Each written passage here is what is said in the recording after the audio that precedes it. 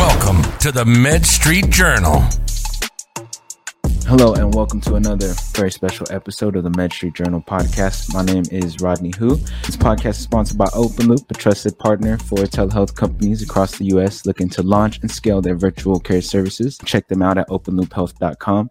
And today I'm joined by another very special guest, Mrs. Cherie Kloss, the CEO and founder of SnapNurse. So I'm excited to have her on today, give her an opportunity to share what they're doing over at SnapNurse and the impact that they're trying to leave on the healthcare space. That being said, welcome to the podcast. All right. I started off in healthcare. I was an anesthetist for 17 years, working all around the Atlanta area, picking up contract work. What that means is just shifts here and there before the Uber days of just gig work, as you might say. I just remember when Uber came on the scene, realizing that there was a big opportunity to do the very same thing in healthcare staffing, especially with the dire nurse shortage that has occurred over the last 5 years and continues to get worse. Mobilizing nurses that can fill empty shifts, are willing to work, pick up extra shifts, and or want to work more of a contract lifestyle where they go from place to place, working 13 weeks at a time. And making that lifestyle very easy was something that I wanted to solve. So I created SnapNurse, which is a healthcare staffing technology platform that allows nurses and other healthcare staffing personnel to sign up and pick up any kind of jobs from one day here and there to weeks at a time. Awesome. So you have a background as a healthcare professional and living that travel lifestyle. So what kind of made you want to transition from the clinical sort of work to being an entrepreneur, a business owner, so to say? Well, I've always been an entrepreneur lifelong. Even when I was doing healthcare, I had a business, media business, where I sold reality television for 10 years, ended up selling like $38 million worth of reality television to major cable networks. So I always had the bug of being my own businesswoman and being my own boss. But when reality TV was spiraling down the drain, I knew that I needed to go a different direction, really loved the technology world and wanted to see how I can solve some serious healthcare problems using technology. Nice. Fast forward, you guys are at SnapNurse. You've seen some holes in the healthcare staffing market, and so you decided to just create your own solution to the problem. It's more than just healthcare staffing. You guys can mix technology into it as well. So let's talk about that. And what sort of technology have you guys created and the value that you guys bring to the healthcare? So everything that we build in our technology is to solve a problem. For example, credentialing. When I used to do contract work, I used to carry all my credentials in a manila folder, and I would either be faxing them or scanning and emailing them to facilities, of which they would then print out and promptly lose. And the process was very arduous. In some cases, it took me almost 3 months to get credentialed in some locations. So creating an online platform was one of the first things we wanted to solve, so that nurses can go in there, apply very easily, upload all their credentials, and the facilities would have access to that in a very easy manner, making them compliant as well. They're not losing things via fax and exposing healthcare data. That's one piece. The next piece is when I was a contract worker, I used to have 11 different places to work, and one of the locations always paid me a paper check at the end of every shift. And I just thought that was so great and satisfying, to those days where you just don't feel like going to work and you're like, I'm just going to get up because I know I'm going to get a paper check at the end of this shift. And I'd always wait to see if that particular pain center booked me so that I could get my paper check, even though it was $5 less an hour. So it's like not the smartest thing to do, but the mentality of that made me realize that one of the first pieces of technology we built was our InstaPay platform, which is the ability to get paid after an approved time card immediately at the end of your shift, right into your bank account. So payment is the platform, payment like the Mint Leaf, but this InstaPay platform has really set us apart as a staffing agency, because our nurses, they love InstaPay so much they actually do memes about it, and they call it InstaBay, like BAE. And then we have other pieces to our technology like workforce management and as well as applicant tracking, just to make the overall process very simple and easy. That's awesome. And now I know you guys are called SnapNurse, so obviously you guys have nurses, but are nurses just the main professionals that you guys work with, or do you staff other sort of positions for hospitals? 75% of our staff that we source are nurses. The other 25% consist of certified nurse assistants or CNAs, LPNs, which are licensed practical nurses, as well as allied health, anything from physical therapists to occupational therapists. We've done even admin staff. Anything that you can find within the walls of a hospital, we've staffed, even as far reach as cooks and housekeeping. Nice. So you guys are just full service, like whatever gaps there are in the market, you guys just aim to fill them. I see that why Snap Nurse would be interesting to like nurses, because there's more opportunities for them to create that lifestyle for them, especially if they love traveling and exploring new things. But what sort of value does Snap Nurse have for the hospitals who are looking for people, and how do you guys separate yourselves from other staffing agencies? Our big differentiator is that we can provide them with nurses in a much quicker turnaround time.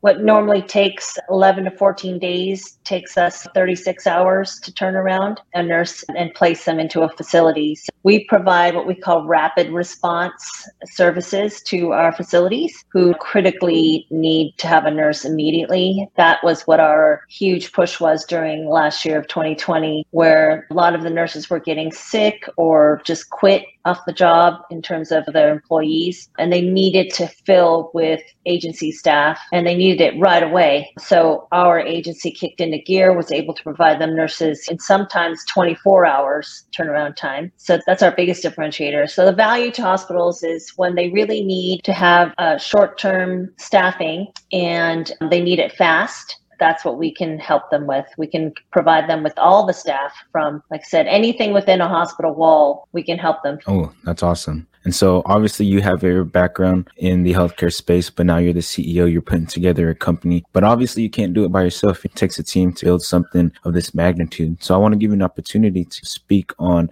some of the key members who helped you grow Snap Nurse to where it's at. Yes, definitely. My Chief Operating Officer, Jeff Richards, we actually went to school together at Emory University School of Medicine over 20 years ago. And he worked at Grady Hospital. And I was actually trying to get him to use Snap Nurse. I convinced him instead to join the team, and he joined, and he's been with me ever since the very beginning. And my chief technology officer the first one was Edwin Marcial, who's the former founding CTO of Intercontinental Exchange, or ICE. He helped me put together an A+ tech team, of which now the new CTO is from ICE, David Burton. And so I've had the same tech team since the very first line of code. Of course, expanded it to about 50. John Spears is our head of sales. He's been instrumental to our success. And Sean Hammond joined our team recently last year as a CFO, and he's helped us in our scaling, because we know we grew 40,000% last year, and we needed a CFO to step in and help us with making sure all of our I's were dotted and our T's were crossed. Nice. Awesome. So you guys have been building the foundation. You got the core team. You understand the problem and where you're heading. Now you guys are focused on scaling, reaching more than just local, or what does scaling mean to you? Yes, so we started off in the Atlanta market in 2019. In 2020, we expanded to 23 states. Give you an idea of what we scaled. In 2019, we had 20,000 nurses. By the end of 2020, we had 150,000 nurses on the platform. We have over 1,000 facilities now that we serve in one way or another. They're not all booking at once. Sometimes they'll have needs only like once a month, but in general, we have contracts with all these facilities. So we plan to scale to the rest of the United States, the other 25 plus states, and potentially even expand internationally as well. Ooh, that'd be crazy. That'd be pretty cool. So as a CEO, as a leader of the company, of your team, how do you know what to prioritize, what to focus on first? And then how do you go about delegating specific tasks so that you can free up more of your time to focus on high level stuff? That's always been a challenge of mine, because I always like to go in there and do it all myself. Oh, I'll do that. No, wait, I should delegate that piece. So I think just really developing teams that you can rely on when you say, hey, there's this large account over here. I really need you to handle that. And then just making sure that the accounts go smoothly. So focusing on, of course, bringing money in is always important. So as a CEO, I think it's always important to know that your job is to make sure money is always coming in, whether that's in the form of revenue or in the form of capital raises. If you want to keep your business alive, you got to keep your eye on that burn rate and not scale too fast as well. Be responsible with the money that you've raised and or earned. And one of the things that I think makes us an extraordinary company is that we grew very fast, but the entire time we stayed profitable month over month. Whereas a lot of growth companies, they burn through cash to grow. We have nightmares about the days where we didn't have enough cash, so we're very conservative about burning through cash. And we also had a hard time raising capital back in the day, so we don't want to be having to even rely on raising capital. And so to this day, we've really raised very little capital. That's crazy. That's pretty cool. And so when you think of SnapNurse, you guys are your company, and then you had to attract nurses, but then you also have to build relationships with the hospitals and the providers. And it's almost like the chicken or the egg. So how do you go about attracting people into your atmosphere, into your ecosystem? Do you find anything that's worked for you guys? Yeah, I definitely believe in the idea of creating small markets. We started in Atlanta, whereas a lot of the tech companies similar to ours, they went wide and shallow, meaning they just got all the nurses, but they didn't have any facility contracts. So the nurses would get frustrated and they wouldn't get any job. Whereas we saw what they were doing wrong and said, we're not going to do that. We're going to only source all these nurses here in Atlanta.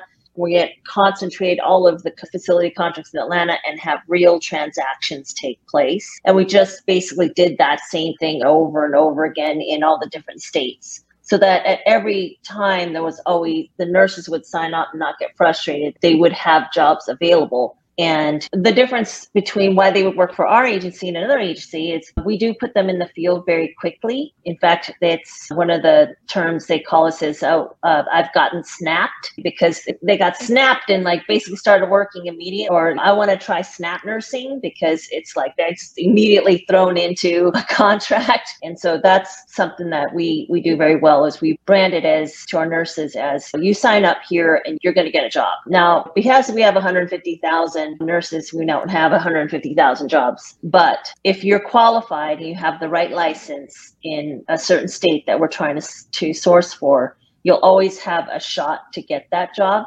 And you could see from the success that we've had that we've put over 10,000 nurses in the field, and we're continuing to grow. And so from a hospital's viewpoint, having access to that 150,000 pool to choose from, and you guys handle all like the licensing, credentialing, all that stuff on the back end for you guys, which is what makes it easier for them to get placed. I think that's pretty cool. And so when it comes to the hospitals and trying to form connections and relationships with them, how has that process been to you? Is there anything that's really sticking out to you? It's interesting. We've gotten a lot of referrals, because when hospitals are in need, they have a network of people. They'll say, how did you get your nurses? And we only had one salesperson last year, to give you an idea.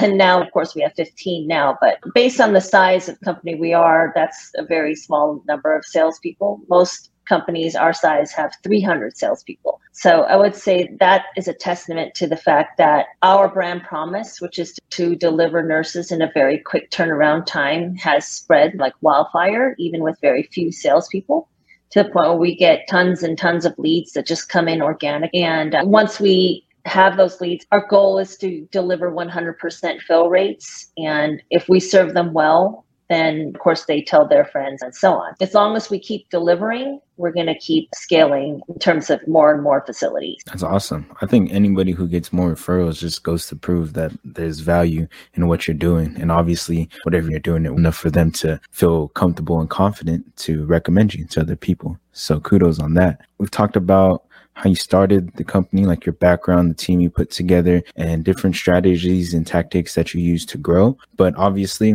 as an entrepreneur, CEO, everything's not smooth. So what sort of obstacles have you had to overcome? Is there any challenges that really stuck out to you during this process? Oh, yeah, definitely. So many things. When you're growing that fast, doubling, tripling week over week, And you have to pay your nurses. We pay our nurses every single day. That's one of our special, unique things about SNAP Nurse is work that day, get paid that day. But we don't get paid by the facility for 30 to 60 days. So you can imagine one of the biggest problems we had was, not problems, but challenges that we had to overcome was the cash flow and just making sure that we were growing not so fast where we'd bust through our cash, but as fast as we can go without running out of essentially our cash. So cash flow is tough when you're growing that fast, and it's scary, right? Because you want to keep growing. Taking on that one more giant client could put you over the edge. Now, we're not in that situation anymore, but I'm talking about the early days of scaling. That was a very big issue. I would say another piece was we had to grow and scale during COVID, which was so we didn't really even have an office to grow from 30 people to 300 people, all virtual. And some of these people that are in our company, I've never met face to face. I only know them through a Zoom screen. So, it's the normal now. It's the normal now, but back then it was 2020. It was strange. Yeah. Okay. That's interesting. We mentioned scaling multiple times throughout this interview, but from a business perspective, how do you know when you've reached that point, when you're ready to scale and when you're ready to really make that push? That's with the advice of many advisors guiding you on what's the next steps, right? Of course, we want to expand throughout the United States, potentially even through Europe. And that's a huge lift in itself. The other way to grow is to do acquisitions, which we're now in the stage where we can be considering that, and growing inorganically is what they say. So I think that's what when you look at our cash flow, we look at our bandwidth, and if we have enough leaders to be able to manage the new amount of business that's going to be coming our way, and just making sure it's all balanced enough where if you don't have enough leadership for the business that comes in, then your brand promise starts to slip, and then things can start going sideways. It's really important to scale very carefully so that your quality and brand promise doesn't suffer. That's pretty valuable advice. But yeah, we're coming up towards the end, and I do have another question relating to advice, but I have a little personal question because my day job, I'm an MRI technologist. So are there any opportunities in the future for MRI techs or CT techs, any technologist opportunities within SNAP Nurse? Absolutely. We have those right now. So if you want to pick up shifts to the MRI, CT technologies, all of that, we have a lot of those positions. Nice. So way more than just nurses. There's more opportunities for everybody out there. But last question before we end the main meat segment part of the podcast is, what sort of advice would you have for other companies who are trying to grow within the healthcare space? We all know how complicated the healthcare sector is, but what sort of advice would you have for them? I would say don't just build tech just for tech's sake. Really understand the problems that hospitals are going through, that if you just throw technology at them, they're not going to do it. So you're going to have to really coax them into showing them why this way is better in terms of healthcare technology. Do the best you can to solve their real problems and not what you think their problems are. So I think if you're going to go into healthcare technology, you really have to have that inside baseball knowledge. And if it's not you, then you need to hire people that have that knowledge. Otherwise, you're going to build a lot of features the wrong way, and that can put you back not only years, but also millions of dollars. So be careful what you build and make sure it's solving a real problem in healthcare. Awesome. Just make sure you do your due diligence. Don't try to rush through just to create something, hoping people will buy. I think that's a perfect piece of advice. Excellent way to end this part of the segment. But we've been talking about a lot of high level things. I like to end each episode on a little lighter exercise with something I call the rapid fire round. So I'm just going to ask you a set of questions and you give me whatever answer you come up with. Okay. So question number 1, what is your favorite book of all time? I always quote The Hard Thing About Hard Things by Ben Horowitz. For any entrepreneur, it's a very good book to read, whatever stage you're in, but mainly also if you're a little bit past the early stage. Every time I reread it, I learn more, and it just basically inspires me to keep going and to know that everyone goes through hard times and that it's normal to go through very difficult periods in your startup and still come out on the other side. Awesome. Question number 2. Who is the most influential person in your life or career? That's such a hard question because there's so many influential people in various stages of my life. I would say most recently, though, I had a really great pep talk from Alina Antigua from Jefferies Bank, who just really gave me a pep talk about remembering where I've come from and having confidence to take this business to the next level. Something that I really don't hear very often, to say, hey, people will tell you, you can't do this, you don't have any experience, but you have to believe, how did I do this then? And then you remember, hey, I did this, so I can do that, and give yourself a pep talk and not let people tell you that, oh, you've never done that, you're not going to be able to do that. Yeah, don't listen to the haters. Block out the noise. Number 3. What is one goal you want to accomplish this year? Oh, I definitely, this is personal, but I definitely want to get back in shape. As in the last 4 years, I've been really just sitting around and working so much. I think that you need to have a healthy lifestyle. And so I'd like to get back to exercising regularly, eating better, taking care of myself, because you can actually run yourself to the ground as an entrepreneur, work to death. I used to quote this thing when I was working too much called karoshi. That means like in Japanese. I'm not Japanese, but I'm Korean. But that term, I was looking it up. It means death by work. I didn't want to get to that point. And earlier this year, I started realizing that I needed to get back in shape. And mentally, it was going to be better for myself as well. Awesome. I really like that. Mind, body, and soul, get them all aligned. And then last but not least, what is one piece of advice you would give to your 20-year-old self? I would say think outside of the box, and that internships are really more important than schooling, that you need to be an avid self-learner. And if you align yourself with really smart people in an industry that you love or want to pursue, you're going to get a lot farther doing that than taking 100 courses at a college. So align yourself with really smart entrepreneurs in that field you want to go into, and you will become successful. Awesome. Really just getting out of the books and into the trenches. That's the best way to learn and grow. But I think that's a perfect piece of advice. Excellent way to end today's episode. Sheree, just want to thank you again for jumping on and sharing what you're doing over at SnapNurse and how you're connecting nurses and healthcare professionals with hospitals in need. But before you go, where could people learn more about you, learn more about SnapNurse if they have any follow-up questions? Yeah, definitely our website, snapnurse.com. And of course, if anyone's interested in, our phone number is 844-804-SNAP. And they can always call and talk to someone about jobs. Awesome. And I'll be sure to include all the links and stuff in the resources section. But with that being said, that ends today's episode. Catch you guys on the next one.